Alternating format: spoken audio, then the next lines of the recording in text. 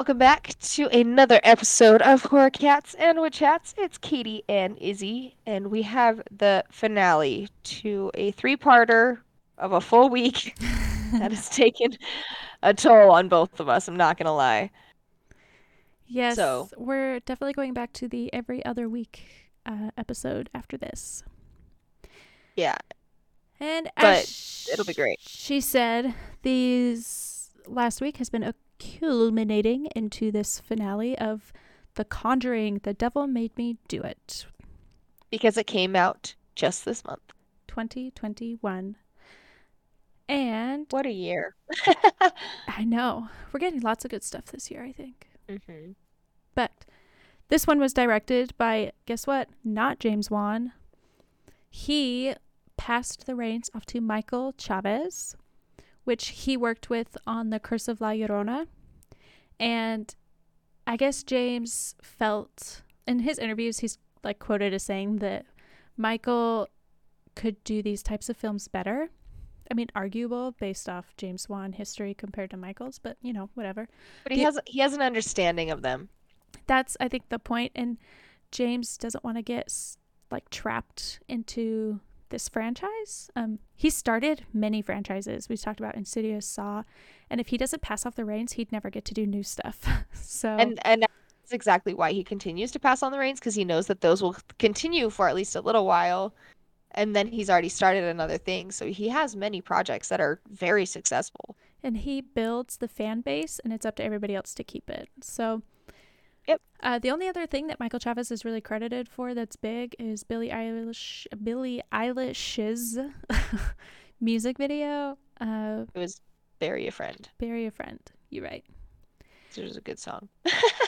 Uh, just like Conjuring 2, the script for this was written by David Leslie Johnson McGoldrick, who is also working on the second Orphan film, which you kept saying the first one was overrated or underrated. Sorry, Underrated. underrated. Underrated. And Nobody has seen it and it's just so good. so the fact they're making a second one speaks to your idea. I wonder if Vera is going to be in it because Vera is in the first one as the mother. I haven't Boop. seen it as well, so I don't know how the storyline goes. Oh, well, Vera's in it. She's a mom. Just I saying. guess we'll have to do that one before that one I comes love out. it. That will Yeah, only be a totally in. two-parter. There we go.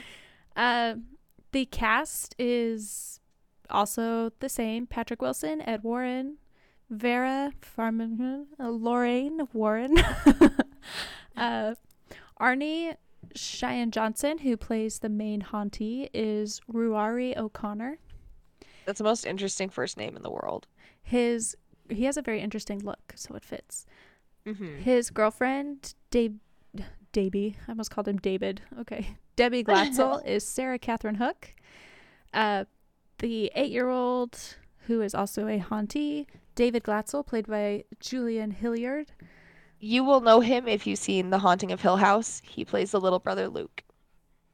Just saying. He's a wonderful little actor for his He age, I'm not gonna lie. He's is so good. he's so precious. He's so funny. He looks like the kid who plays in Stuart Little. That's exactly what I was gonna say. And yeah, you and I watched that enough as a child too. Yeah, So they look very similar, but he is they, just, I they just do. want to squeeze his face. I'm like, you are the cutest I little thing, and I just want to love you. I Uh, know. there's And the a, glasses are just perfect. I know, they're so cute. There is a Father Kastner, who's played by John Noble. The protagonist, right? Antagonist, the occult. Antagonist, yeah. She's just labeled like the occultist. They don't really Yeah. give her name. Uh, it's played by Eugene Bondurant, who looks absolutely perfect for an evil person. She really does. She's very Just hit my very microphone. creepy looking. She looks like she should have eyes that roll in the back of her head and that she has visions. 100%. They make her she is perfect for this role. That's what I have to say. She was absolutely perfect for this role Yes. And then of course we have Drew again, played by Shannon Cook. because he's awesome. Michael Chavez is also quoted saying that the Conjuring movies are always these love letters to horror movies. Um, so we're gonna try and point out Easter eggs along the way. We've got a couple of articles that have helped us out with this, but for example, which is something that I can't believe we haven't noticed throughout the entire goddamn series of these movies, is that Ed's tie is always matching the same fabric as Lorraine's of something in Lorraine's outfit. And maybe it's because I always was just looking in the background trying to figure out like if there's something gonna happen in the background, not so much paying attention to like his neck, like whatever, but all three movies, they're all matching, and it kills me that I didn't see this. I think we've talked about this before, but The Haunting of Hill House like ruined me for horror movies because all I want to do is look in the background for stuff, so I Hmm. miss all those like really Small little things, the small little details that are like the perfect yes. little hints. And that's one So of the like that's a no, you go. I was gonna say that's one of the reasons I love these movies is because every detail of these movies is thought out and purposeful. And yeah, like you said, like I've noticed that their color schemes match before, but I've never noticed that like his tie is literally made from Right, like the same fabric as her skirt or something. right, exactly.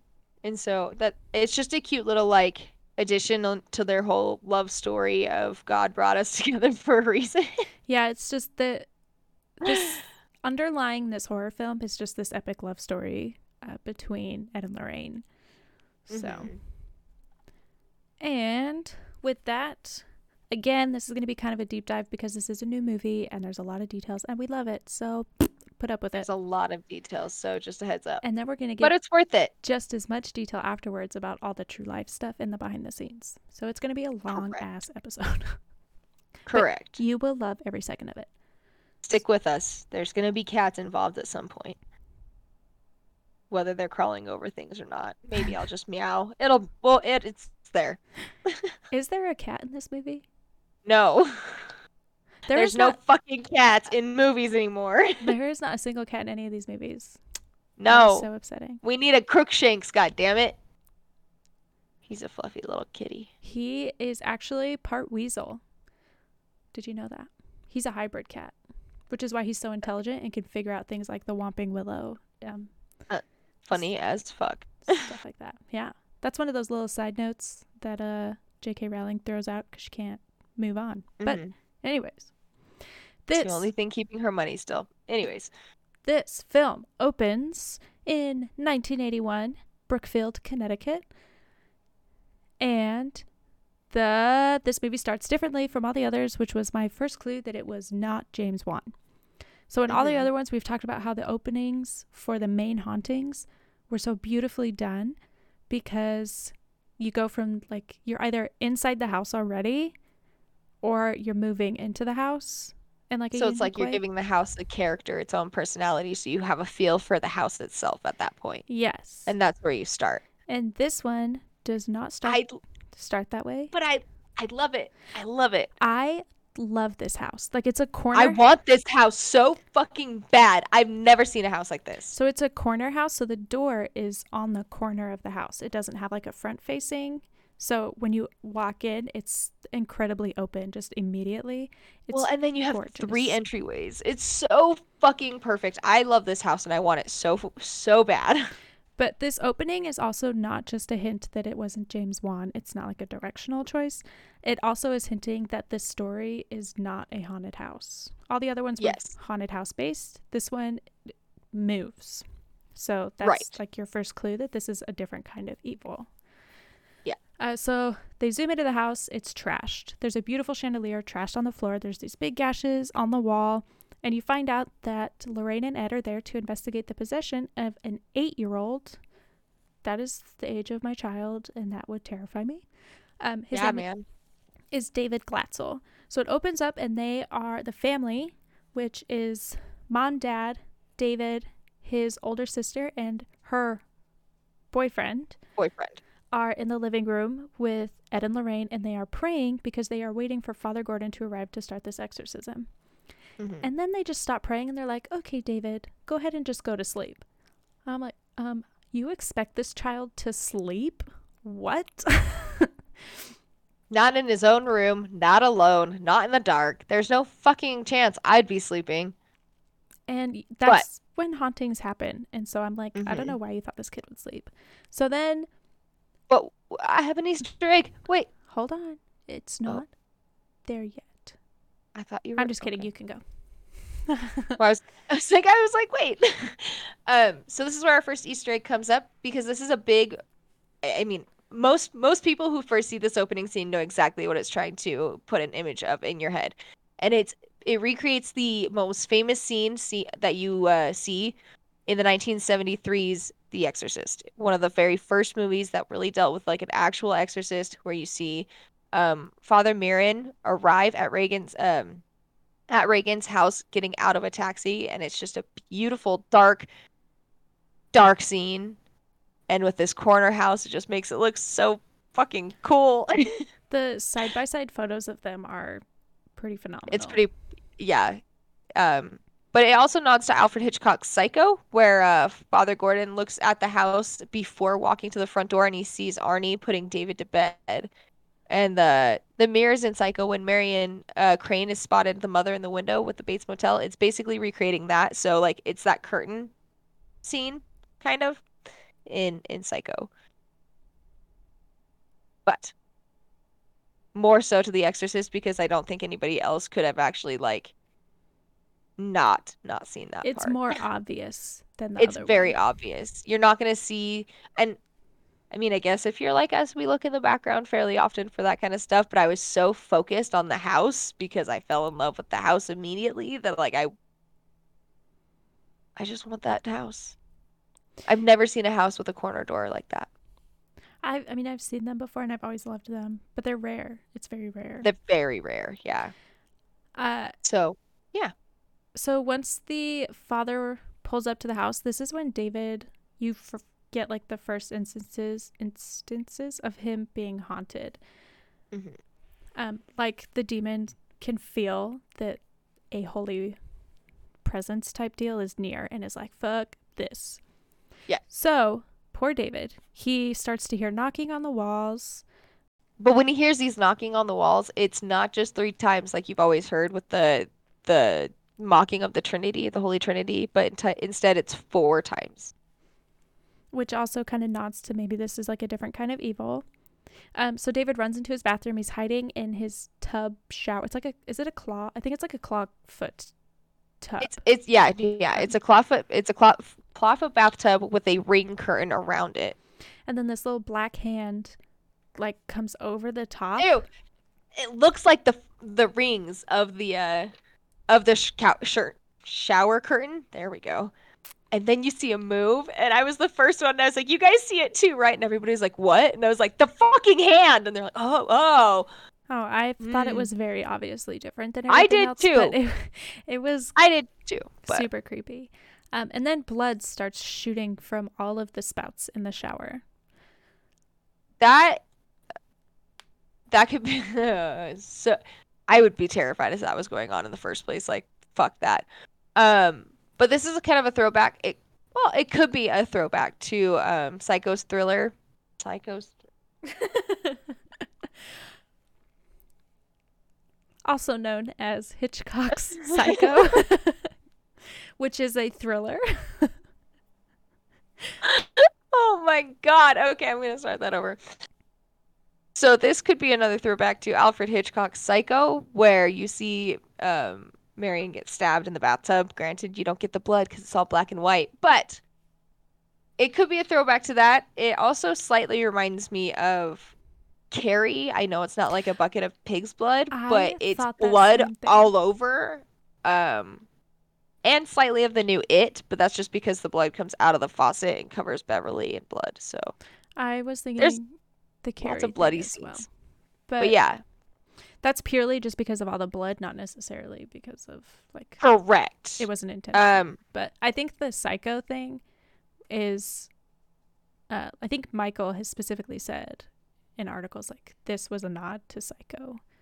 I'm sure it's a. I mean, But Alfred Hitchcock is a true horror man, but but this is probably my favorite haunting that I've seen in these movies. It's more like the Exorcist type of haunting. It's like a yeah, traditional it's haunting where correct. the person being haunted is the only one who's seeing and hearing all of these things. It's not everybody else. And it's like the visions and the blood and the creepy hand. And I love this type of haunting. And we I think it's know great. that he is the only one seeing these things because he starts screaming and then his family breaks into the bathroom and he's not even in the shower at this point. He is like crouched in the corner, kind of. It's like a weird design, but he's crouched in the corner and it's a perfectly clean bathroom and his dad's like, "Are you okay?" And then he comes charging at his dad with like a broken shard or something and stabs him in the leg. And then he starts wiggling the blade thing around because he is like truly evil. And so then Ed scoops him up and he's like running him downstairs. And this part confused me. Okay. So Father Gordon is like, let's just take him to the church. If that's an option, why not just take him to the church in the first place and do the exorcism there? Because it sounds like they sat there waiting for a very long time for the father to not grow up, but get there. Yeah, so they waited for the father to get there for him to be like, let's put him in a taxi, curse this taxi and this taxi driver. And take him to the church. And I was like, why not just, like, I get, in my head, I understand why you can't take him to the church because it would piss off the demon. But why even offer that? Like, if that's not even, I don't know. It was a weird thing to put in there and I disagree with it. But anyways. I agree. They decide not to, obviously. Well, Ed's like, there's no time. We have to do it. For all the reasons that Caitlin just said. Exactly.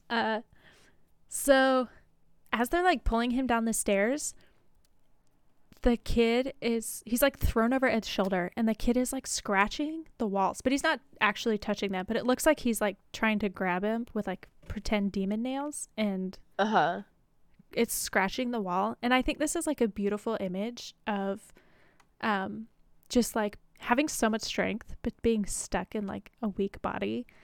And it makes me think of like all those cartoon characters, like the mice that are like so tough and brave, but then like a person will just scoop them up and be like, "Shut up, mouse," and throw them against the wall, kind of a thing. Because this is like some super strong, obviously intense demon, but it's trapped in an 8-year-old's body, so they can just like throw him around and do whatever. Yeah. And then they start the exorcism. So Lorraine touches David to help hold him down or like soothe him or something, and then she starts getting a vision of like a ritual taking place. But she is seeing it from like first person, so she's seeing it from her own perspective as she is that person that's doing this. Yes. And that's a really cool image to see. I thought that was shot very well. Personally. And David gets really quiet. Suddenly all their stuff starts flying around. There's like this really loud music in the background. They start switching like the lighting and it's bouncing around from person to person. And the only reason I bring that up is because I hate that. I feel like it was like a tornado inside. It was a lot. And it's a theme that goes on very often throughout this movie. It's very different than what I had talked about in the other two movies, where Juan is very subtle with his horror. Right. He doesn't feel like the loud music needs to be underplaying the creepy demon sounds, and like he lets those things speak for himself.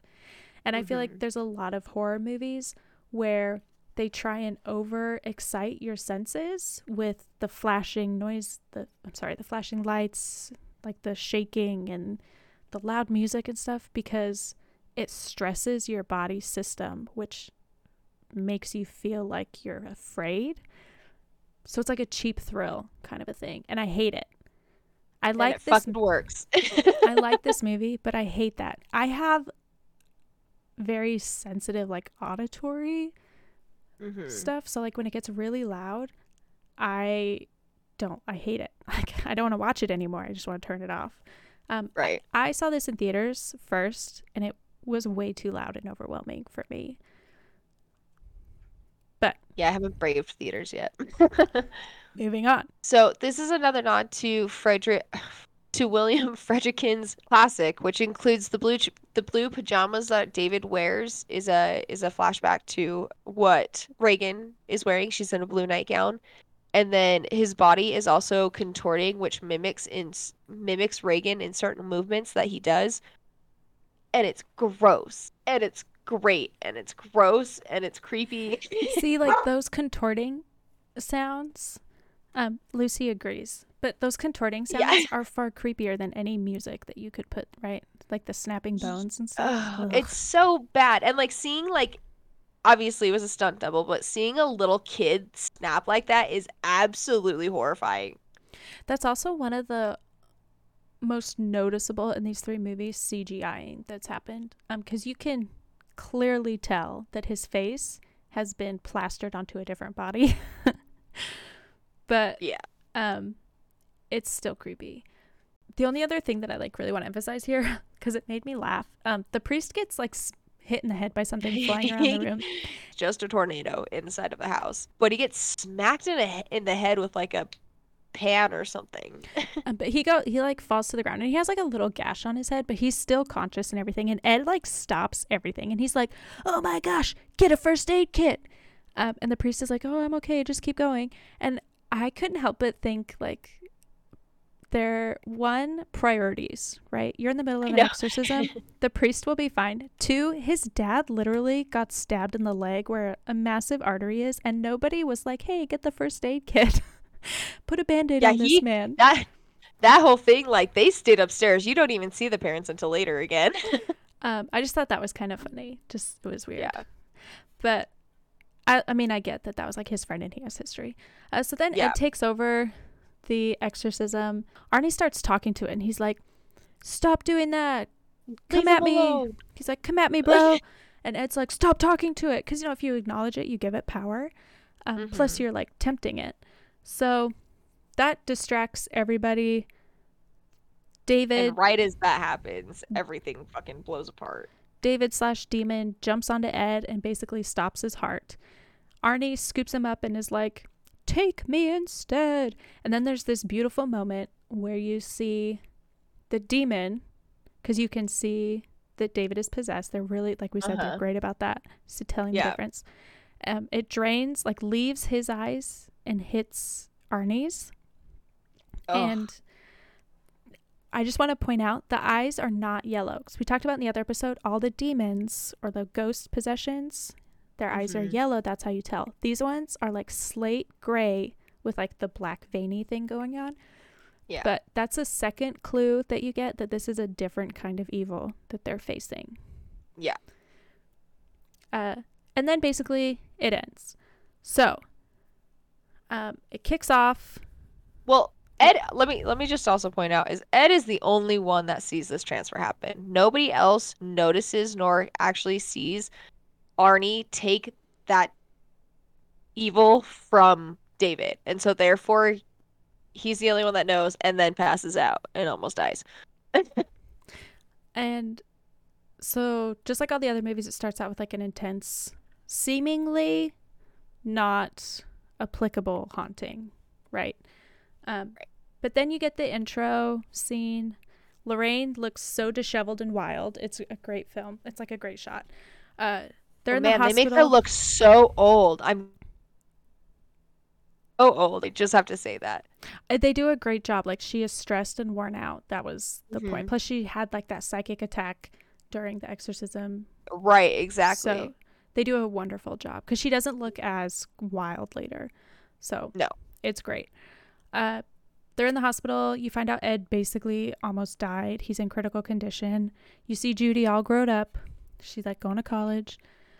And then it just jumps again. Another Conjuring movie that jumps back and forth. It jumps to Arnie, who is like having some sort of nightmare. And then Debbie runs in, who is David's sister, and wakes him up. And she's like, "Get up, sleepyhead." Their love story is fairly strong. You can tell that she loves him, and like this is the kind of a love story for them too. So this movie was set up to portray their love story as a mirror to kind of Ed and Lorraine's.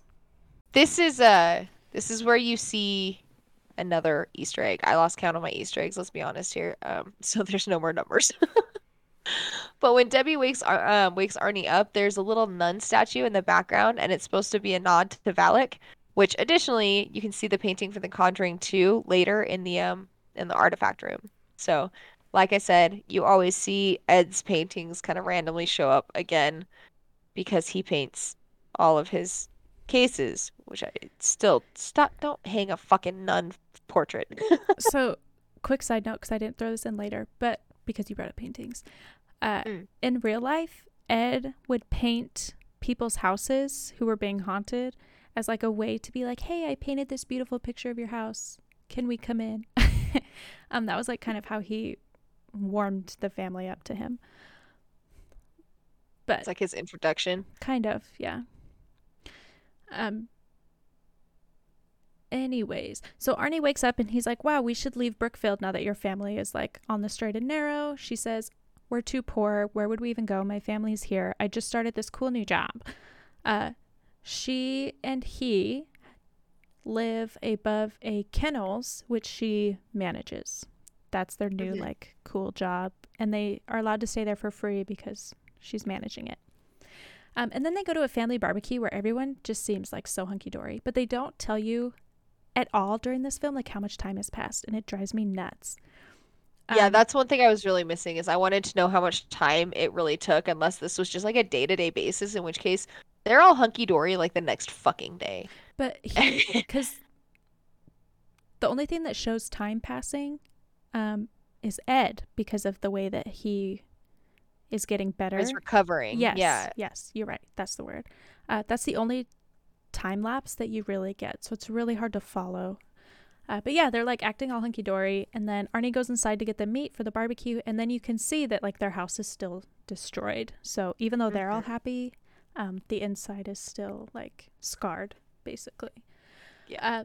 And then Arnie is picking up the meat and he turns, and Tyler, my partner, he thought that his prediction was that Arnie was going to start eating the raw meat, like Jennifer's body style. Okay. And I was like, yeah. oh, that would be so gnarly. Like, do it. But he didn't. Instead, a box of cereal gets knocked over. A rat runs out of it, runs into this like disgusting hole in the wall. Really funny, really funny. That was legit what I thought was gonna happen, because I was like, something's gonna move. Something's gonna move in that fucking house, and it's gonna end up being like a rodent or something, just to give us that scare, and then something really bad's gonna happen. Because I heard that like the cereal make that shake sound, and instantly I was like, that shit's gonna fall. Don't go over there. Just go outside. Just take the meat outside. Yeah, once the cereal fell over, it was pretty obvious to guess like, oh, it's gonna be a rodent because they're just trying to get you to whatever. And then of course they do the shot, the cheap, not original shot where he's looking into the hole and like you expect something to stab his eye. Yeah, something to happen to his eye, and then it doesn't. And then of course, he has a vision of this creepy old lady, and it's like a jump scare. She's like right behind him as he turns around. It's one of those scares. And then again, that super what could have been subtle but creepy gets kind of overwhelmed by this loud music that they threw over it for no reason. And then it jumps to the hospital where Lorraine has been living in Ed's hospital room basically, and she shares the story of how they met. And she says things like, oh, we were 16 and 17. It was basically love at first sight. Precious. That's it. They met at the movies. Which is funny because we saw them at the movies. But the kids who play them in the movie are so freaking adorable. They're pretty cute. Then it switches back to Arnie, who is at his job where he works as like some sort of landscaper type thing. I think he's just a tree a tree cutter. But he has climbed up into a tree, and I keep wanting to call it an axe. It's not an axe. It's a chainsaw. Chainsaw. Okay, I could not think of the word. This moment, were you just looking at the background the whole time? Because I was. Oh, yeah. No, as soon as I saw where he was, like the placement of everything, I was like, look in the window. Look in the window. Yeah. Look in the window. There it is. And as soon as his chainsaw wasn't working, I was like, don't pull it again. Don't. I know what's going to fucking happen. But I've also played with chainsaws because I used to work in a haunted house, and I was one of the only girls that got to do the chainsaw part. And like, just from the effort of knowing how to pull that chainsaw, I knew something bad was going to happen being up in the air like that. So I was like, just don't do it again. And of course. Yep, just like Katie said, the creepy old lady's in the background in the window. Chainsaw doesn't work. And then randomly it kicks on, and so he drops it, and it almost lands on a coworker. So then he's like, man, I feel sick. I should go home. And he shows up to the house, or their apartment. He looks fucking terrible. When he gets to the house, he looks rough. He is pale. Yeah. He's sweating profusely. He looks just out of it. And then, of course, the kennel owner will not leave him alone. And he's like, dude, fix my stereo, bro. We're Get so drunk with cool. me, drink all the beers, like Yeah. all this shit. And Arnie's just like, I don't feel good. Let me go home. And he just doesn't. And he just will not let it go. So switches to Ed, who wakes up and is instantly just like, Arnie's possessed. Yeah. He's like they're all excited. They're like, oh my gosh, Ed. And he's like, no, you need to get the fuck to Arnie. Like, tell them.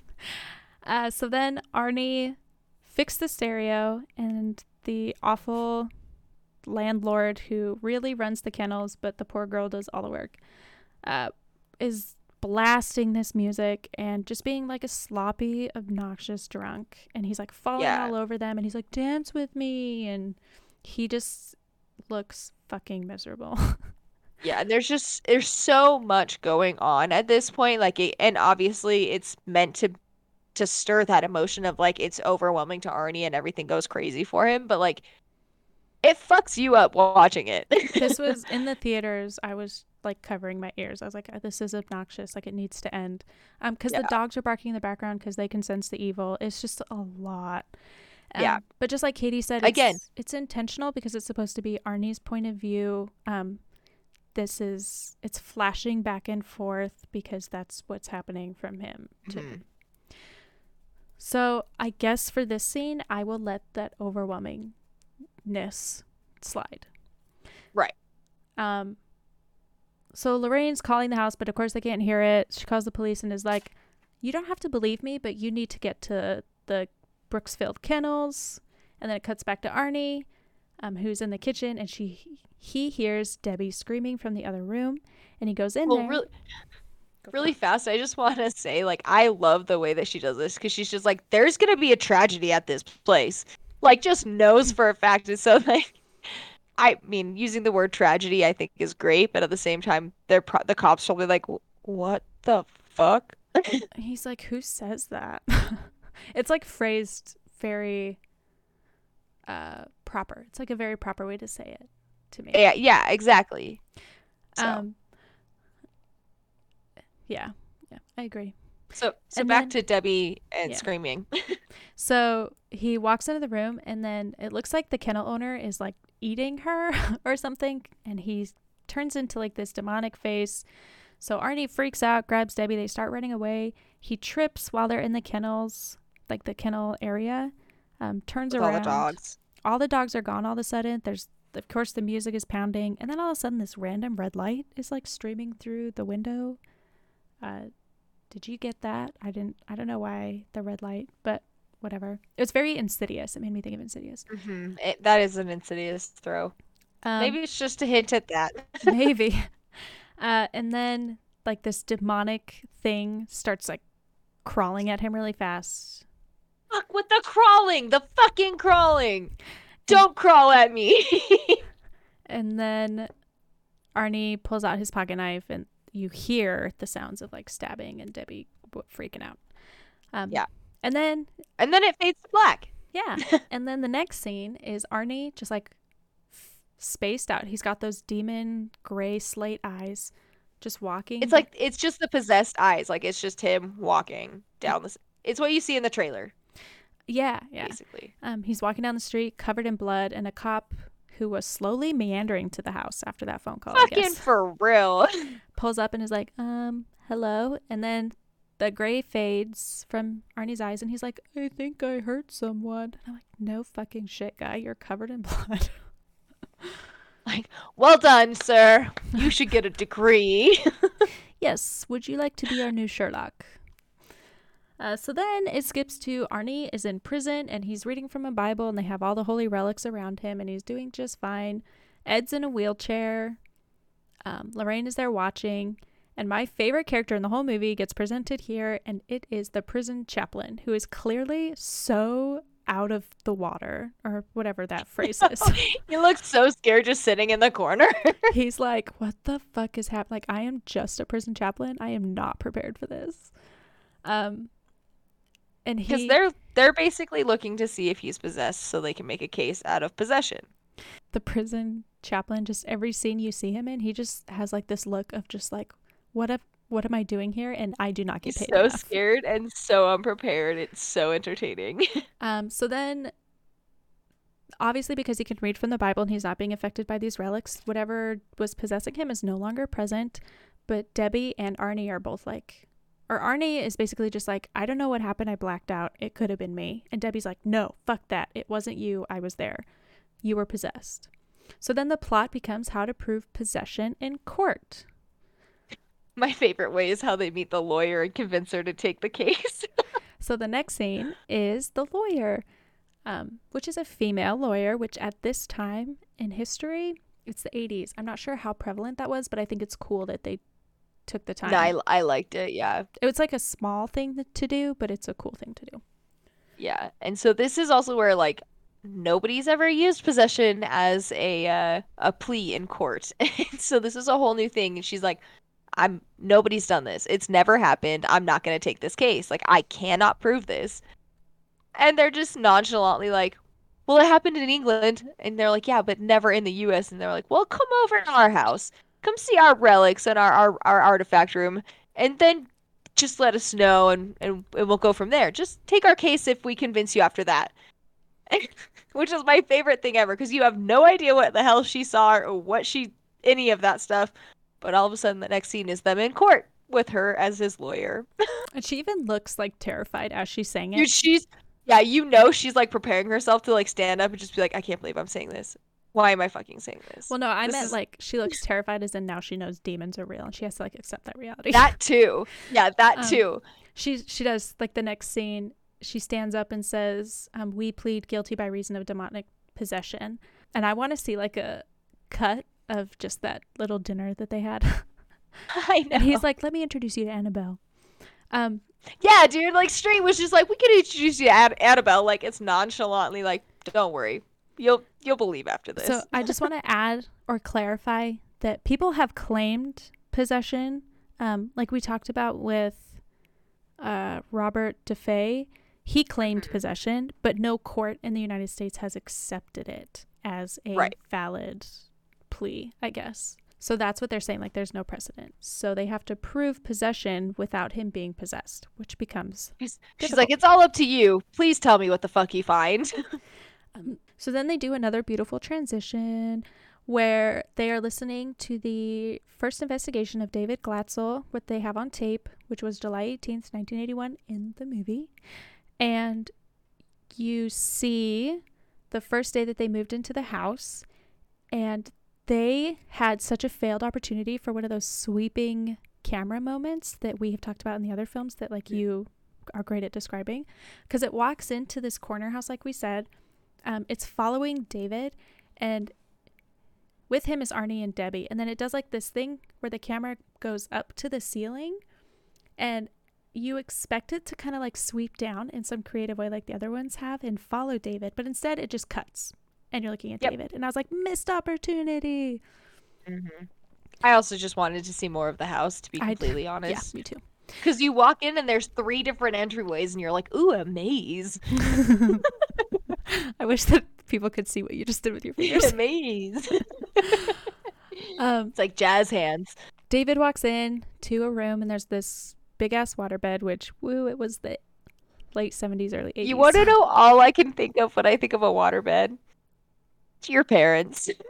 You know, I think of Goofy movie when they go to the hotel and there's fish in the waterbed in the hotel. That's what I think of. Also Edward Scissorhands, because that one's just always hilarious. So the boy sits on the waterbed and there's this beautiful, beautiful moment where he's laying on his back on the waterbed and a demon face comes up right next to his head. Yes. And when you it's hard to see when you're actually watching the movie, but if you pause it, it's so creepy. So the kid feels it, he freaks out as he's climbing off. He's like backing off the bed, and then a demon claw breaks through the bed, grabs his hand, and is like, they're just thrashing. I loved the mirroring hands thing that you saw right at first before that happens. Yes. I thought that was such a solid. The assistant director worked on the 1988 Nightmare on Elm Street 4, the Dream Master, which is a really good one, just saying. But it's a scene, it's a nod to one of their scenes where Freddy bursts out of a waterbed and attacks and like attacking a boy before killing him. And so it's kind of just a throwback to that little Freddy scene. There's nice little throwbacks to a lot of like classic horrors that I like. Like you said, it's a love letter to classic horrors. Exactly. Um, but then it shows David like freaked out leaning against the wall, and then it transitions to another way where Lorraine is just seeing this happening through her like vision. And it's actually later, and they are back at the house just trying to figure out what happened. So Debbie's there, and she's like, oh, this is the room where the waterbed used to be. The water damaged the wood floor. It's underneath the rug. They throw back the rug. It's like this rotting black wood. And Ed and Lorraine They're immediately just look at each instantly other. like, that's not water Yeah, they're damage. like, fuck me. So they go to the crawl space. It's like a cellar opening. And I love this part. Would you crawl down there? Would you have crawled down there? I mean, in their instance, yes. Would I have been as calm as Lorraine? No. Fuck no. I would have had like a stick and be swatting all of the spider webs out from in front of me, like when you go on hikes. But so Ed in this whole movie, because he is injured, he's like kind of the weak one. Sidelines. He's just sitting on the sidelines and he doesn't like to sit on the sideline.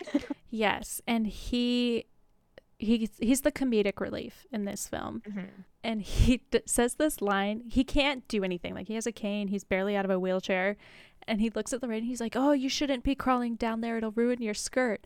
And both Debbie and Lorraine just look at each other like, are you kidding me? And so then she's like, hold my purse, and hands him her purse, and then goes into the crawl space. So Lorraine climbs into the cellar / crawl space until she's under the spot where the waterbed used to be. She finds some creepy goblet thing, and it's surrounded by rats, which I'm not sure if the evil brought the rats in or if it's just because it has like skulls and stuff, so they were just attracted to the dead flesh kind of thing that was in the altar. Who knows? But they're there. That's the only thing that really freaks her out. And then she has images of the vision she had during the exorcism, because this is a similar totem to the one that she saw in that like psychic attack. And they describe that it is a witch's totem used by Satanists. So you find out that David was cursed, which is why the eyes are gray and not yellow, because although he's possessed, it's not the demon. Yeah. It's not the demon's will, it's the curse that's causing it. Correct. And that when Arnie challenged it, the curse was passed to Arnie, and that explains why his eyes were all gray. And then you meet Drew again. Yay, Drew. I love Drew. He's awesome. And he sends out pictures of the totem to a bunch of local police because they're hoping to see if it has appeared in any other cases. Mm-hmm. Father Gordon takes a look at the picture and recommends that they talk to a priest named Father Castor, who has spent most of his career studying the Disciples of the Ram, which is a throwback to the Annabelle movie or movies. Quick side note, the Disciples of the Ram is not real. It is purely invented for the Warren verse, which I kind of was disappointed, but also that's like a good thing. Yeah. Fun little fact. One of my best friend's husbands is a registered Satanist. Which like actually part of the Satanic Temple and everything. is Has a card too. more deeply referenced in our episode of... Which episode is that? I don't remember. Like she said, Satanists are not quite what films and movies and books would like us to think they are. So we're just going to do a quick word about Satanism in real life. As discussed in some of our other episodes, the religion is not at all what is perpetuated by the Satanic Panic. Yeah. 80s in America was like the breeding ground for what they labeled the Satanic Panic. And it was basically just mass media fueled shitstorm just to scare people. And people, of course, took it to heart and started freaking out. People fear what they don't understand or what is different, period. The media promoted the idea of a satanic cult, which I think by calling it a cult, that itself tells you it's different than the religion. Okay, let's separate those.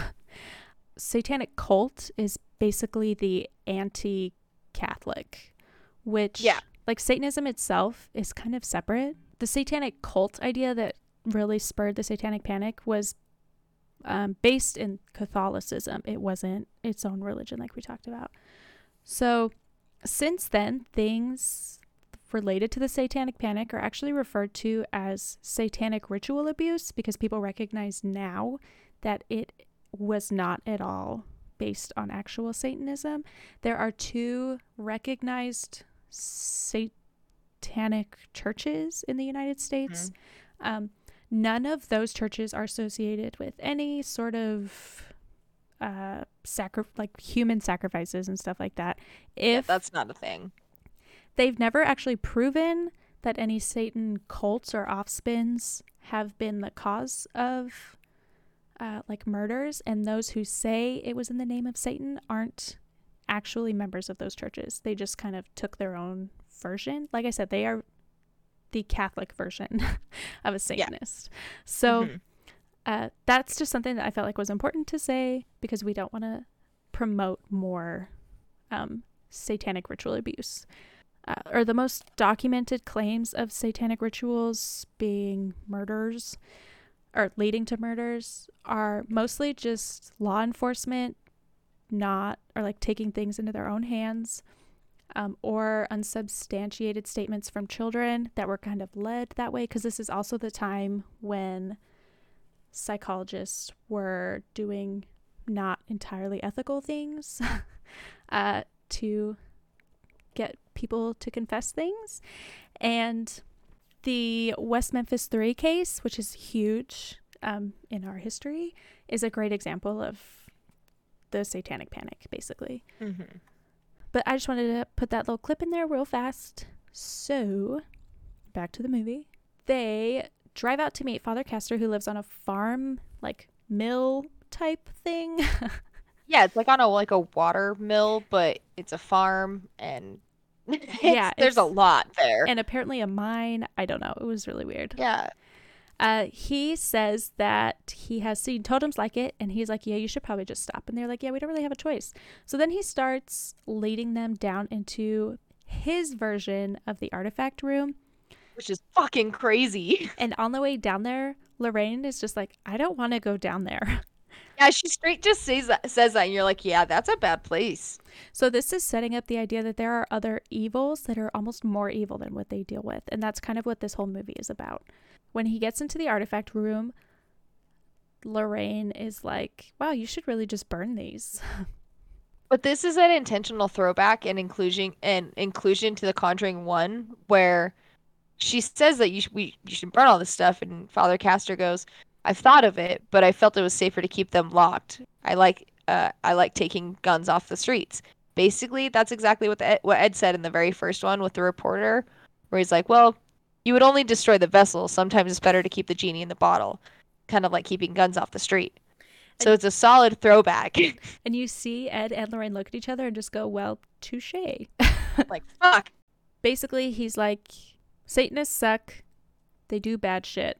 Good luck. And that's kind of it. And then you see the witch old lady type thing doing a ritual, and it cuts to Arnie, who is mopping a floor in the prison medic ward, and his bucket all of a sudden skitters across the floor. The lights go out. A sleeping patient, this part's creepy, but he like sits up and starts singing some miscellaneous song, and he's like, I know who you are.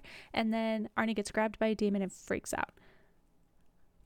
Creepiest way to get grabbed by a demon too, from behind, and he grabs your face, and his face is right next to yours. Not cool. This was more traditional Warren vs. Wan style. It was more subtle and quiet and totally worked for me. So then it switches back to the Warrens, and it does a little throwback where it's like, oh, the Perron family sent us flowers, which, as we know, didn't really happen in real life because they weren't great friends, but it's a cute little throwback. Drew calls them and says, hey, a cop recognized our photo. So they go there and they hear about the case of 2 girls who were in the woods, and Jessica, one of the girls, stabbed her friend Katie 22 times and then is missing, and they've been searching for her for 3 months.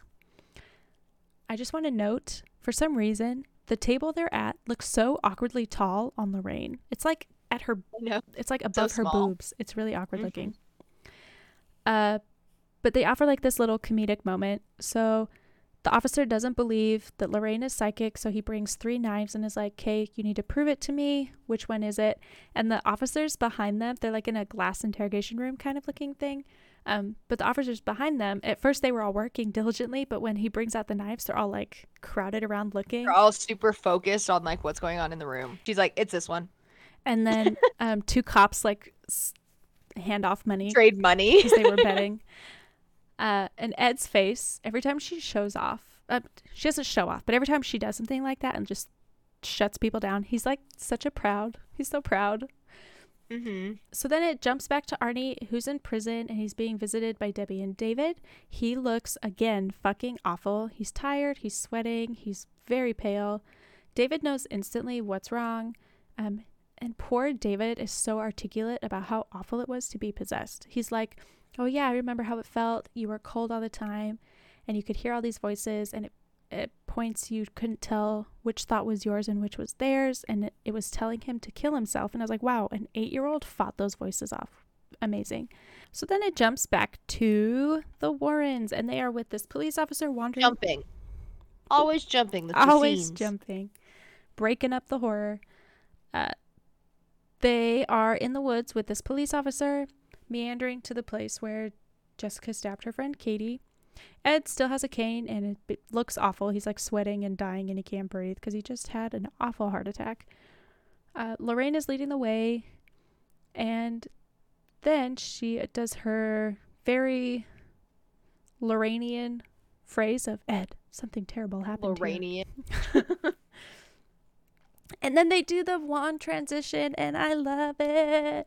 I was so happy to finally see that happen. So Lorraine is standing over where, well, she's not standing. I'm sorry. She kneels down because she gets a feel for the place, and she's kind of like, they do this sweeping camera thing and it's beautiful. And she sees these hands come around from a tree and it's super creepy, but it turns out that it is the girls running because she has done another one of her like astral projection into the past vision quest type deals. Yeah. And it's nighttime in her vision. So the transition is ultra beautiful. So Lorraine like takes off running after these girls. She sees Jessica give Katie like this little charm bracelet thing, and it totally seems like they might have a little something extra going on. It's exactly what I was thinking. It's totally precious until Jessica starts stabbing Katie, and it kind of jumps back and forth a little bit. You see Jessica stabbing. Once you get the idea that Jessica is stabbing Katie, it switches to Lorraine as Ed sees her, and she again has taken the place of the murderer, just like in the Amityville house, and it shows her like doing the actions of stabbing poor Katie. And then Right. it shows Jessica. She's like, "Oh shit, what did I do?" And Jessica / Lorraine go like they start booking it through the forest. Ed's chasing her, having a heart attack at the same time, basically. Lorraine gets to the sheer cliff, stops, turns around. Ed is there, and she's like, "Oh!" And then a hand It's grabs her. daytime all of a sudden. And then a hand reaches from over the cliff and pulls her down. And of course, Ed has his impeccable life-saving timing, grabs her, pulls her back up over the cliff, and they realize that Jessica, while she was running through the woods at night, had accidentally ran off the cliff, basically. They find her body. She goes to the morgue. They do this little skit where Ed is with a paramedic. The paramedic's like, "Here, take this nitro," which is a medication for his heart because he's basically having a heart attack. And Ed goes, "Oh yeah, the doctor gave me these, but I never carry them with me." And Lorraine just looks at him like, "Are you fucking stupid?" And then they get a phone call from Debbie, who is like, "You need to help me. Arnie's going to kill himself or something bad's going to happen." So they say, "Call the prison, tell him to put him under 24-hour watch. If you need help, call the prison chaplain." That poor guy again. I know. He's so out of his league with this shit right now. Really, though. So then you see Arnie in the Suicide watch. Yeah. The chaplain comes up all sneaky like and is like, everyone gets to protect themselves, gives them like a tiny shot glass worth of holy water, and is like, good luck, wanders off. So Arnie sprinkles the holy water in a circle around him, climbs inside, and starts praying. There definitely was not enough water in that vial to build that whole circle. Yeah, I agree. But But it also, makes a movie. it's holy water, so you know, So it's just refillable, drop by drop. It's just perfect. refillable magic water. And then it jumps to the Warrens where they're in the hotel room and they say they're trying to like puzzle it together. And Lorraine's like, curses can be broken. The demon is not there by free will. She figures out that she can share her visions with the evil Satanist lady. And so they come up with this great idea to go to the funeral home so that she can touch the body of Jessica and see, the body of Jessica and see if Yeah. that connection is still there. Fun little fact: the funeral home that they go to is called the Paul. I always say this wrong. Palmieri Funeral Homes, and this is a hint and a throwback to the Annabelle movies because in I believe it's the first Annabelle, the couple that moves into those apartments, they're called the Palmieri Apartments. And when Annabelle comes home, one of the girls has a crush on a boy whose name is Bob Palmieri. So it's all incorporated. Yeah, I'm not sure why they keep using that name. I couldn't find like a specific reason, but it's pretty cool that they I do don't that. know. They break into the morgue because it's closed. Of course, it's like midnight. And they go down and find Jessica's body, which My favorite is Ed breaking the glass and he's like, "We'll leave a note." Jessica's body should not have been that put together. If it had been in the water for Or just left out on a table like that. but if it had been in the water for 3 months, it basically would have been nothing or just like a soapy adipose grossness. Like Jello is what I would imagine. Yeah, real life it would have been not, Really gross. yeah, not like that. Or probably even a full body, to be honest. Especially if there were Yeah. fish. Mm-hmm. But Lorraine grabs her hand, does a great job just being absolutely disgusted. She does get the connection. She sees the altar. She gets all these clues about where it could possibly be located. And she is seeing the Satanist possess Arnie to break the bottle of the holy water and then use a shard to try and cut himself. Mm-hmm. And Lorraine makes it stop by yelling something like, "By the blood of Calvary, I command it." I have no idea what that means, but I'm sure it's religiously important. Something like that. Or the blood of Calgary, I don't know, something like that. And then in a very Harry Potter twist, like Voldemort and Harry, she discovers that the connection goes both ways and that the Satanist can also see her now that she knows she's there. And she's like, huh. So then I had hoped that when that connection went both ways, Jessica's hand would grab onto Lorraine's. I thought that would have been such a cool touch, but it didn't. That would have been cool, but yeah. And this is when you first get like a really good look of the Dark Lady, as I will call her from now on, instead of Satanist. But the Dark Lady, and she, like we said, just looks the part. Mm-hmm. She's very eerie, just so eerie. Yes. And then, of course, this is when the lights in the morgue time out. Ed turns them on and realizes that a very, very heavy-set, large cadaver that had been by the door is no longer there. Okay, I'm going to make a reference to this. The cadaver reminded me near to a T of Dawn of the Dead, the remake, of that lady who gets brought in a wheelbarrow who had already been bitten, and she dies in one of the rooms, and she comes just straight sprinting. So this big lady, hauling ass sprinting as a zombie trying to kill somebody, but it was a dead reference to that. I swear it looked just like they had taken it from that movie. And Ed is like begging Lorraine. He's like, please, for the love of God, let go of that girl's hand. And then he does another, just like Katie said, the thing goes charging at Lorraine. He does another Edwardian swoop and saves Lorraine's life. Mm-hmm. And then they go back to Drew and Debbie. Kitty, I told you they were going to be cats. They go back to Drew and Debbie, where Drew has found a book about human sacrifice. And it talks about how It's like one by murder and one by suicide. So Arnie murdered somebody and then committed suicide. Jessica murdered somebody and then ran off a cliff, so basically suicide. I guess they're not too picky about whether it was intentional or not. And they find out that the only way to break the curse is to destroy the altar. Ed passes out because he should not be doing this much post-surgery. And he wakes up in his bed and he calls for Lorraine. She doesn't respond. I find the wooden wallpaper paneling in their house to be so interesting.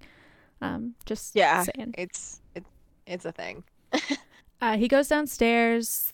The door's been broken into. The leaves are blowing into the house. People are missing. And he sees the Dark Lady who's like flipping through their occult book collection. And at first when she said, wow, you guys have quite the collection, I thought she was talking about the artifact room. But now I'm realizing that that artifact room is probably like tiny shit to her. Because if she had been truly intentionally evil, she would have like opened, like released Annabelle or something. But that like we said, this is a different kind of evil. It's another level. Mm-hmm. So then she says something cryptic, disappears.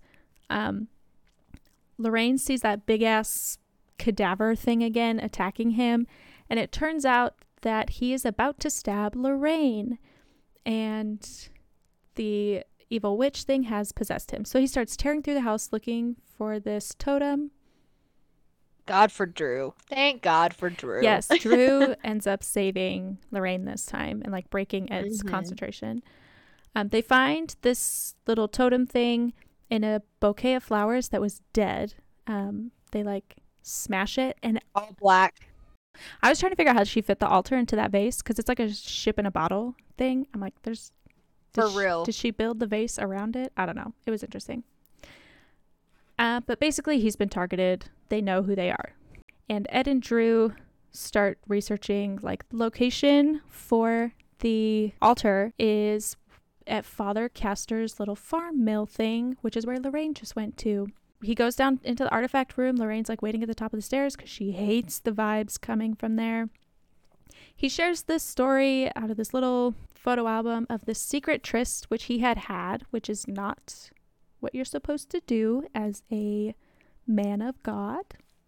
And he had a daughter with a woman who died in childbirth in 1932. He snuck her into this hole where he's been studying the occult and raised her there, and she became obsessed with Satanism. Oh my God. I'm sorry. Your cat just fucking pushed the door and it made it look like you straight up had a fucking ghost because your door just started moving and then all of a sudden he like poked his head out. He's following the ghost that opened the door for him. We have gentle ghosts. Yes, you're right. I have a cat lady for a ghost. She just likes to sit there and pet him. So then you find out that his daughter is indeed the Dark Lady, and she is using the tunnels. Like we said, for some reason, this is like some mining shed. I don't know. But something. I have no idea. There's a bunch of tunnels attached to this farmhouse thing, and that she's been using those tunnels for her altar room. And timing, she shows up right as Lorraine runs into these tunnels to find her altar. And of all the like maze that could have been, she just like runs straight and there it is. She doesn't even have to go very far. Ed gets to the house, hears Lorraine yelling through a grate. So he grabs a sledgehammer, breaks open the lock, jumps into the tunnels, and is like chasing her voice. Lorraine, meanwhile, is running away from the Dark Lady, and it turns into like some funhouse mirror type deal where she's like looking at her own ass running up and down. It's really cool. That was weird. I didn't understand it, but it was really cool. That shit would have scared the fuck out of me because I wouldn't have wanted to turn around because I like knowing that something is behind you chasing you, even if it's yourself. That would still mess with me so badly. Yeah, it was, like I said, it's like a funhouse mirror effect. It's weird. She turns around, the Dark Lady like tackles her to the ground, trying to stab her in the face. She gets, I don't know, she like hits her with a rock, she's free. And then it shows the Dark Lady appears in front of Ed, blows some shit in his eyes. And then so he's hallucinating again. Another movie where poor Ed just gets wrecked, by the way. Like in all the movies, he is just getting physically beaten. And Lorraine is like trying to puzzle things. It's interesting. So when he this goes back to another Easter egg. When she blows that into his face and everything, he starts hallucinating and he has this sledgehammer in his hand and he's been limping this entire movie. So it's actually a silly, like a serious throwback to The Shining and a really nice nod to it because this is when Jack hunts down his family with a limp and an axe, and now Ed has a sledgehammer with a limp and is going after Lorraine with a so like it's a whole the whole thing.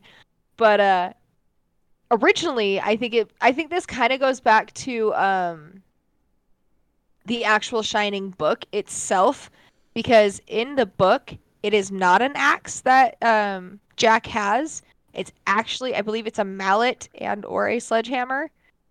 Um, but they changed it because they thought it'd be scarier with an axe. So it might be like an actual throwback to the original like book itself, which I think is kind of cool too. So They double fun did little it. facts. They double dipped. Yeah. Um, Normally we don't like that, but we do this time. yeah. So while he's trying to kill Lorraine with a sledgehammer, even though he thinks it's not Lorraine, Arnie, meanwhile, is at the prison coming out of a sedation, and the priest is still reading the Bible. Of course, the lights start flickering, shit pops off. Again, there's another sensory overload. There's tons of noise and lights, and it's jumping back and forth, and it was too much, but whatever. Arnie starts having. They just want you to know a possession is happening. Yes.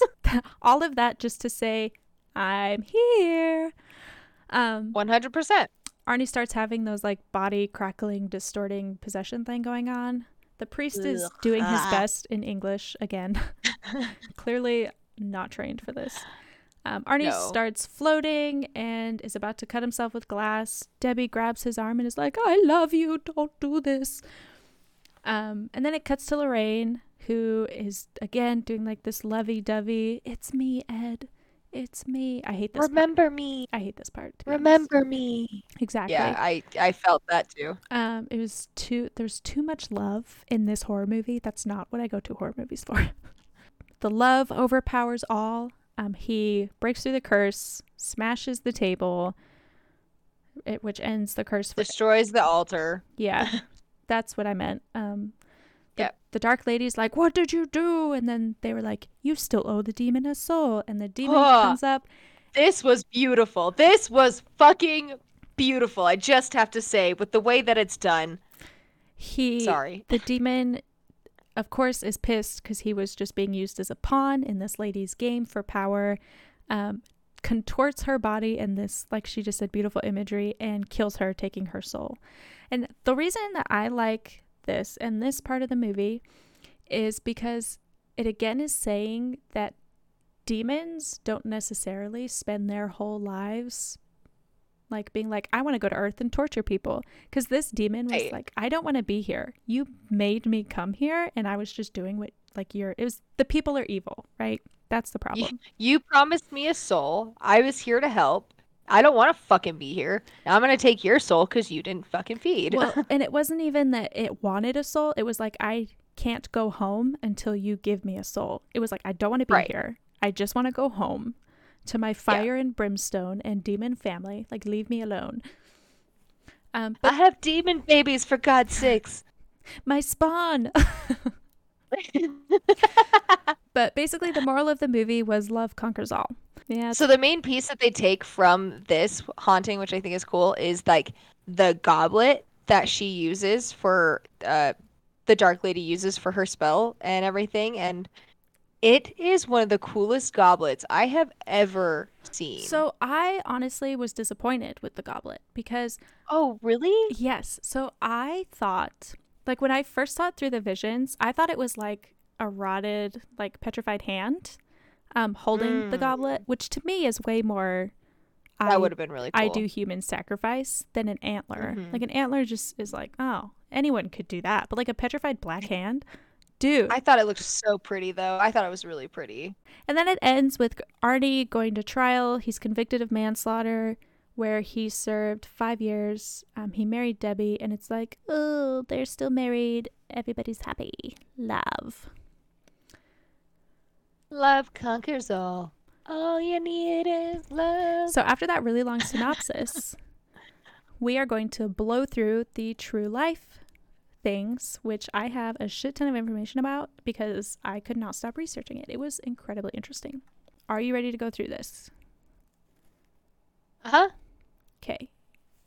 The true David Glatzel investigation. So I pulled my the bulk of my information from an article in the Hartford Courant dated June 2021, which is kind of a viewpoint of Carl, which I'll introduce later, and another one from a 1981 Washington Post article. So this is while the haunting was happening. This is an article written then. And this is from the view of another character that isn't in the movie, but I'll introduce. So at the time of the Ed and Lorraine investigation, David Glatzel was 11. These events started in 1979 in Brooksville, Connecticut, where the family, plus Arnie, had bought a dream house on Old Hollisville Road. In addition to his sister Debbie, who was 27 at the time, he had an older brother, Carl, who was the middle child. I want to say he was maybe 18 at this time, but that is who some of these articles are like. It's from his perspective. He is very outspoken about the experience and not in a positive way. Debbie has also given some interviews, but she, for the most part, hasn't been nearly as outspoken as Carl. Arnie at the time was 20, so Debbie and Arnie have a 7-year age difference.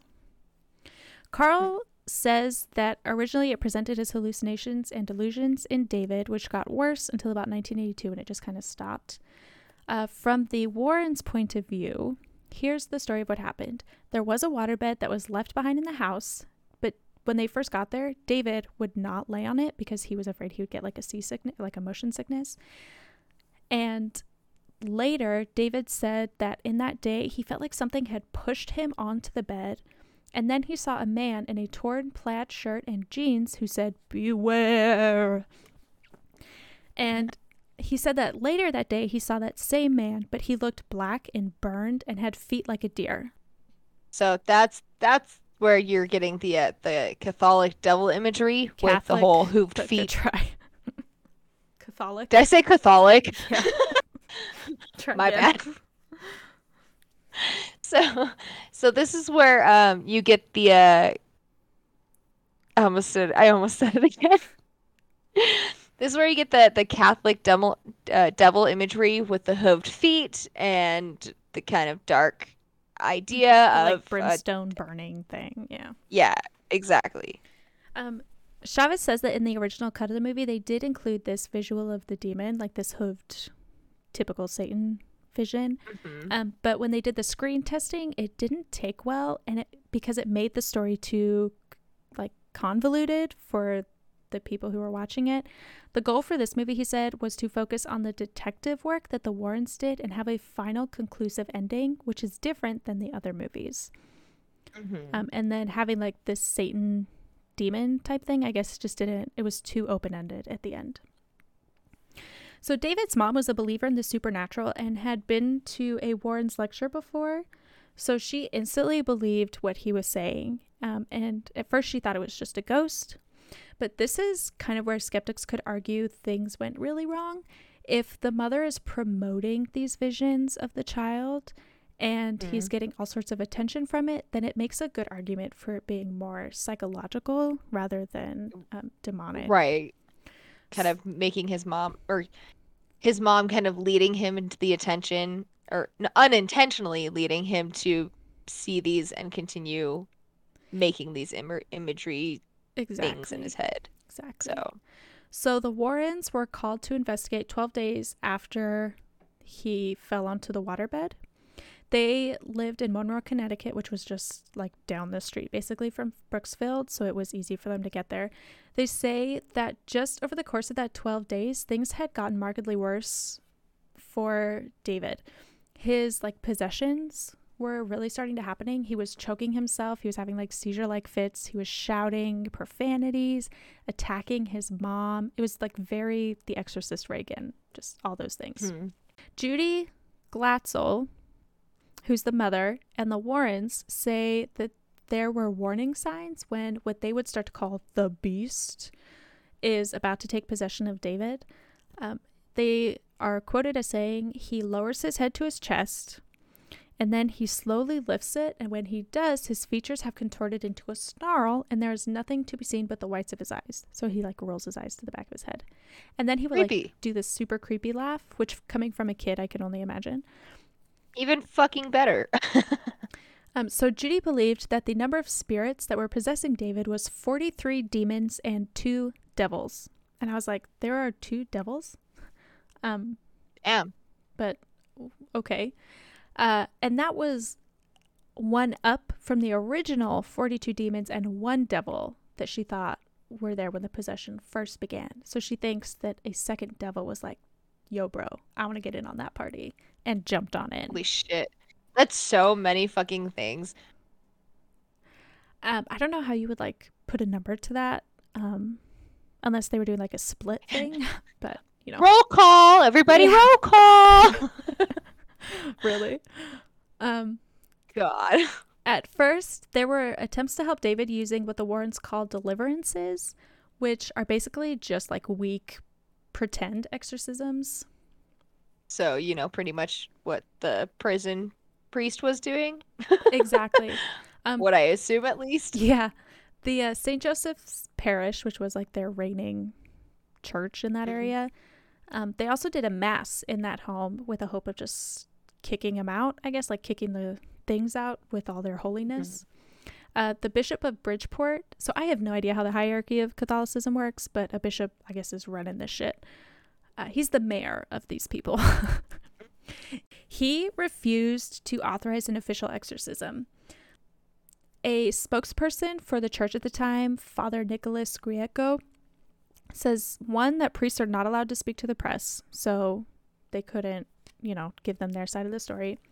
But he also gave an explanation as to why they were not allowed to do an exorcism of poor David. And his version is that the Glatzels would not consent to a psychological test required by the church.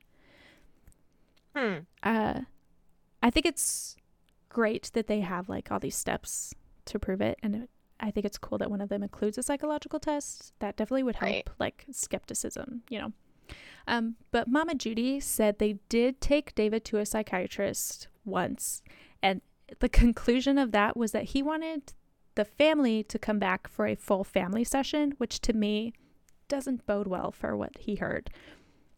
But I don't think they ever went back. I think she was just like, okay, you're a crock, or whatever. We did what they wanted, like check the block. But they believed that the church wanted to do like a witch hunt type interview where they were going to like poke him and prod him and do all these kinds of things.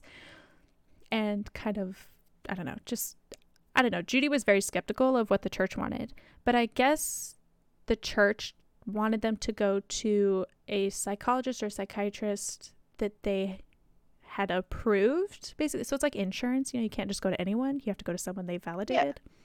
Yeah. And they refused to do that, which is why. So the family just kind of put up with it. Arnie is reported to have challenged the demons, just like he did in the movie. Debbie recalls that once he did that, she started seeing the possession signs appear in Arnie, which she placed, like she said, happened 5 different times. And he was like seeing that little demon thing, and he was growling and doing all these weird things. It is reported that Lorraine had been calling the Brooksfield police for months before this possession happened to tell them that something potentially dangerous was going to happen at that address, and that would have been before the Glatzels moved in. She also called them the day after the murder to inform them Arnie was possessed. Carl believes that it was all a hoax promoted by the Warrens, but it sounds like his family played a huge role before the Warrens even arrived on scene, because pretty much everyone in his family was like, oh yeah, we see all the signs of possession. We've all seen the demon. My daughter's been attacked. Like, they were all playing with it. So, and so maybe that's why they didn't include Carl in the movie. he would have sued them, and I'll tell you later why. Makes sense. So then we get to the murder. The murder. Murder. So this information I pulled from the Washington Post article dated September 13th, 1981. It was written by Lynn Darling, and this is written from the viewpoint of Wanda Johnson, who is Arnie's younger sister. So Arnie and Debbie, I'm going to do a little bit of a backstory about their relationship. Arnie and Debbie met at a supermarket when he was 12, she was 19. He says it was love at first sight. She was like, "You are a child. Back up." Wait for him to stick with it. Debbie, I guess, kind of became like a babysitter for their family, and she was friends with his mom, who was Mary. When Arnie was 16, which means Debbie would have been 23, he asked her out, and she was like, okay, and they fell in love super fast. By then, Arnie had dropped out of high school and was kind of just working odd jobs because his mother was a single mom of like 3 or 4 kids, and So he was helping just make the ends meet. yeah, he was just doing his thing. His mom became ill at some point and had to quit her job, so Debbie and Arnie took over running the house. They took care of the kids. Basically, they were like playing family and house. So through all of that, that kind of like really cemented their relationship.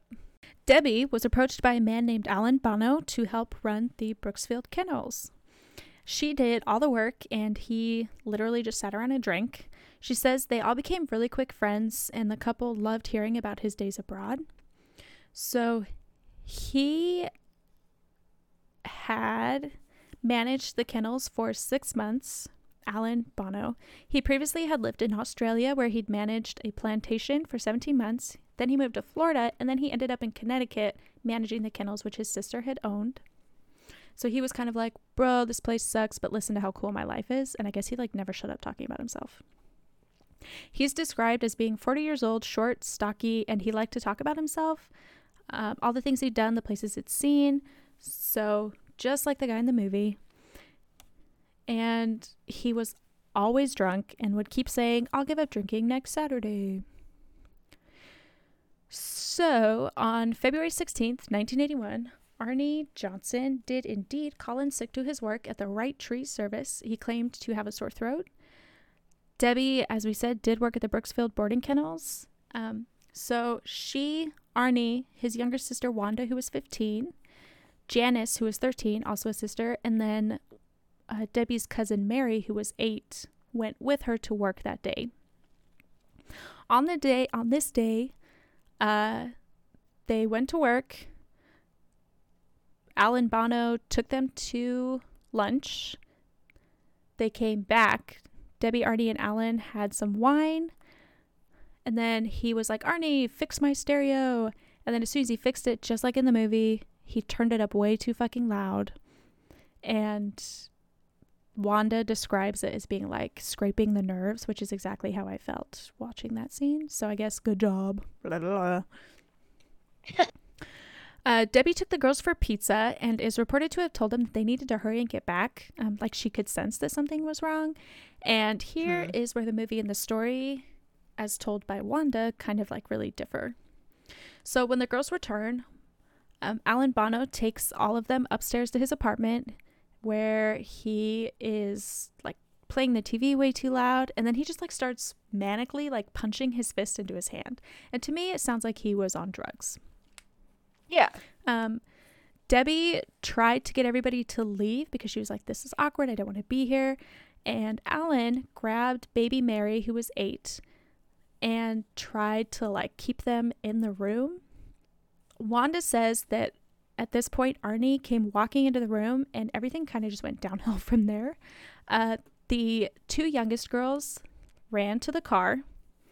Debbie stood between Arnie and Bono and was trying to like mellow them out. And Wanda describes pulling on Arnie's arm, trying to get him to go outside, but that he was just like stone. They say that he started to growl and then he stabbed Bono like super fast 5 times, and then he just like walked off into the woods. This imagery is beautiful right here, and I kind of wish they'd kept this part in the film, because they show him attacking the demon, but they don't show like Alan afterwards. Wanda says that after Arnie had stabbed him and left, he was still punching his fist for a few seconds before he collapsed, because it happened so fast. Interesting.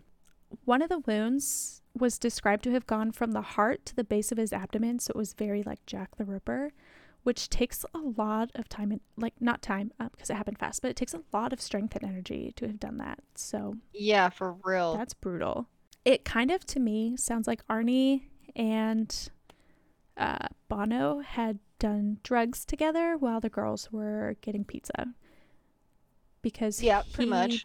he was blacked out and not in his right mind. Bono was clearly not in his right mind. So No. I think that might have played for something. I haven't found anything like a toxicology report or anything like that to corroborate that story, but that's what I think may have contributed. So then we get into Arnie Johnson's trial. There are courtroom sketches by Ida Libby Dengrove that are actually beautiful. They are so colorful, and you can buy them, and I might. They are so well done. If you can, like, Google them, and you'll see they're great. The parents and sister of David supported the Warrens as they sought to prove that Arnie was possessed when he murdered the landlord, Alan Bono. The Courier article says that Arnie never actually said that he was possessed. He never said, hey, I was possessed. He just kind of said he couldn't remember doing it, and everybody else around him was like, you were possessed. So that's kind of an interesting little tidbit, which also corroborates the idea that maybe he was high and just blacked out. Arnie's defense attorney was Martin Minella, not a female like the movie, but the female was way cooler. He said that he built what he maintains to this day, a planned defense that was perfectly legitimate and had precedent in England. 2 cases that are referenced, they never actually made it before a jury. So people went in and said, hey, we're claiming possession, but it didn't go beyond that. So kind of hard to prove precedent at that point. In some interviews, he does phrase things in a way that sound like he is exploiting the church and their belief system in order to get Arnie off. At least more, like it sounds more like he's using the church's beliefs against themselves more than he actually believed that Arnie was possessed. But that's also like his job, just to create reasonable doubt in a jury. But it would be cooler if he believed it. Martin Minella's answer for why the possession targeted Alan Bono, this was his response, and I think it makes me giggle. Think about it, he says. What's the guy's name? Bono, right? And what kind of name is Bono? Italian. So what does Bono mean in Italian? It means good, and evil likes to destroy good. I thought that was silly. The Danbury Supreme Court judge at the time was Robert Callahan, and he was like, absolutely not will you bring this shit into my court. He is quoted as saying, the court will take judicial notice that the profession, the business, or hobby of locating demons has not risen to the level of viability where it would be of assistance to the jury in deciding the case. And on a practical level, that completely makes sense. If they allowed somebody to claim possession, and it would bring in this whole argument of like the existence of just a slew of shit, right? And being like, your belief system is real. And then you'd also have to be like you'd have to entertain other belief systems. It would make things really complicated. And then you'd have other people being like, oh yeah, I was possessed. Oh yeah, I was possessed. Oh yeah, that was possessed. Totally possessed. Yeah, so you'd have to like rule out those people. Not only that, but if you accept that and you say, yes, he was possessed, people in the rest of the world now have to be like, oh my gosh, is that real? Like, are there demons around me? So it would, scary idea.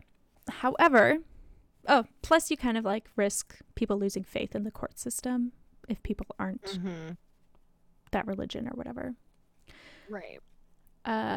In the movie, Ed makes a quote about if you say God is real by having them swear on the Bible, then you also have to accept that the devil is real, which I think is a very valid explanation. The true quote... The minute he said that, I was like, yes, that's fair. Exactly.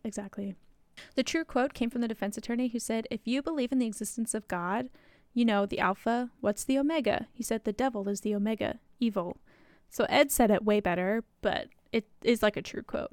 I think there's a simple solution to that, and it's just stop having people swear on religious relics because it's dumb.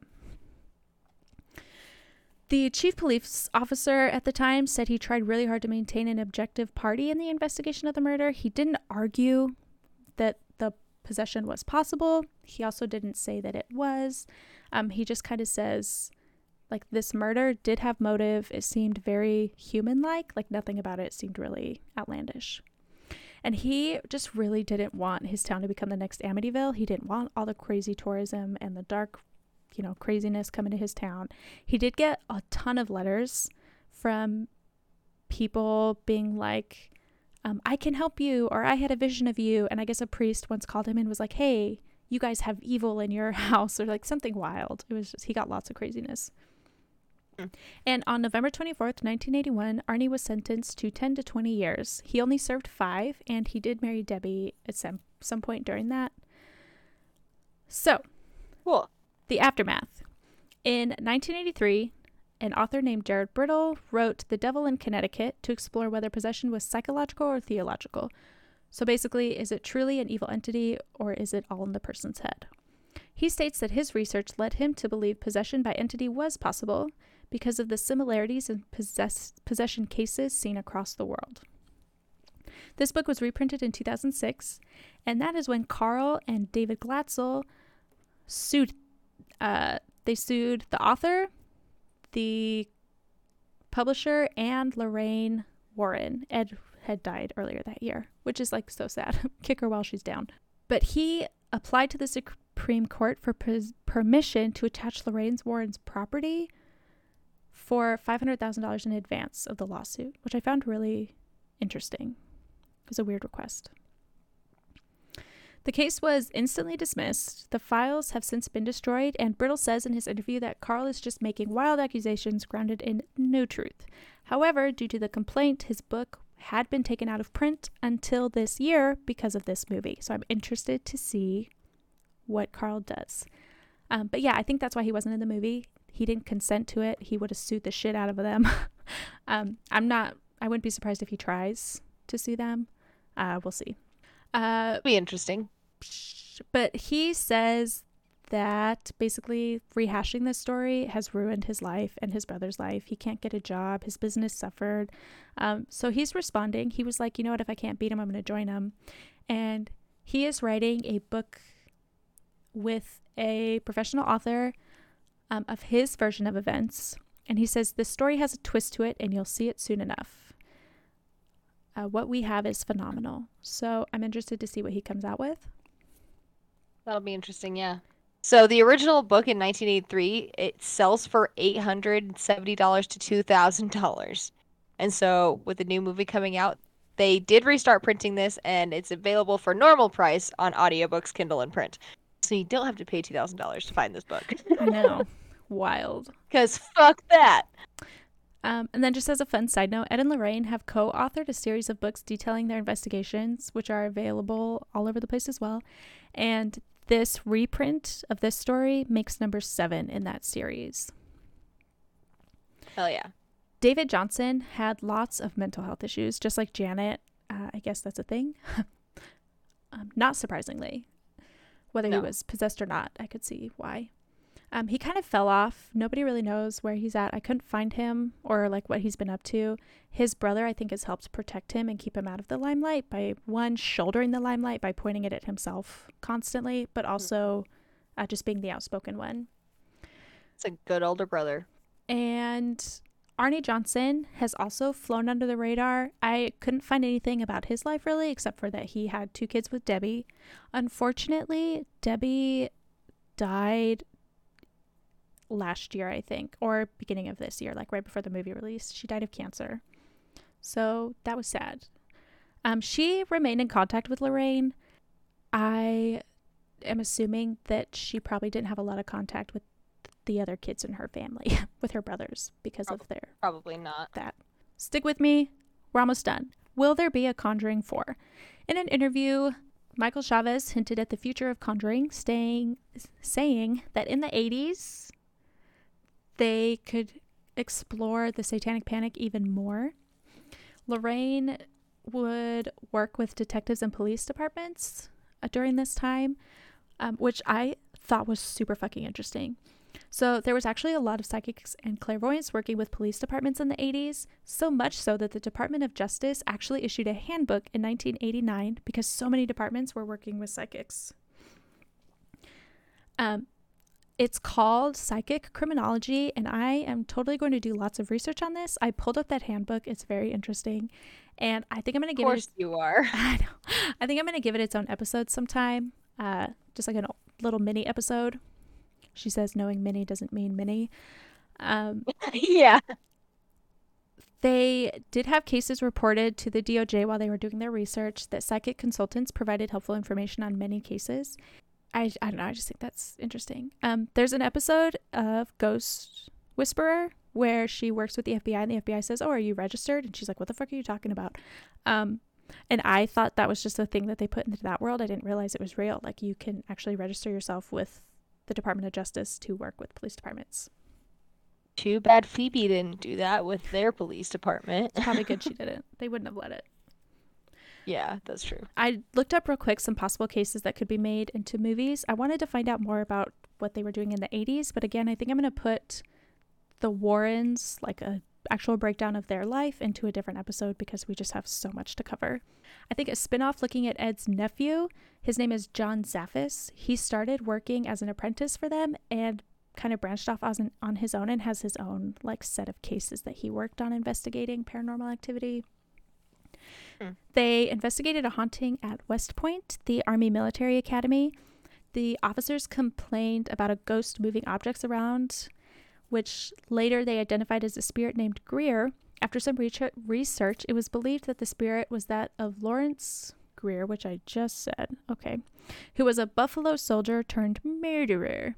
However, after his trial, there is no record of what happened to the soldier. There's another one called the South End Werewolf case. I don't think it would be its own movie, but perhaps like an opening. This is the reason you see a werewolf in Annabelle something. One of the Annabelles. This is when you see a werewolf attack a boy outside. Really? Okay. See, I was going to say I don't think it would make its own story, but I think it would be a great... No, but it makes it in it. It is seen already. It would be like a clip. Okay. Well, quick background on that one then. Bill Ramsey, also known as the South End Werewolf, is who this investigation is based off. When Ramsey was 9 years old, he apparently ripped a fence post off the ground and began acting like a wild animal. Then he grew up and it became worse. He bit and attacked a stranger, a nurse, and finally a police officer. Eventually, he was taken to a mental hospital where the doctors couldn't explain his condition as a mental illness. He was released and came to the United States where he met the Warrens. Or he met the Warrens in England and came back here with them. I wasn't clear on that. I didn't do a whole lot of research.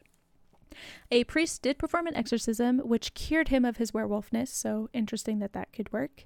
But not before people saw him turn into a partial werewolf. So I just thought that was a fun story. Interesting. They have also opened up avenues to do kind of like an origin story of Ed and Lorraine. Although they met at 16, they weren't married until Ed was home on survival leave during World War II. The boat that he had been assigned to sank, and he was like one of the only survivors. So they could do like a haunted story on that, which would be kind of interesting. That would be interesting. But that is all I have, she says 2 hours later.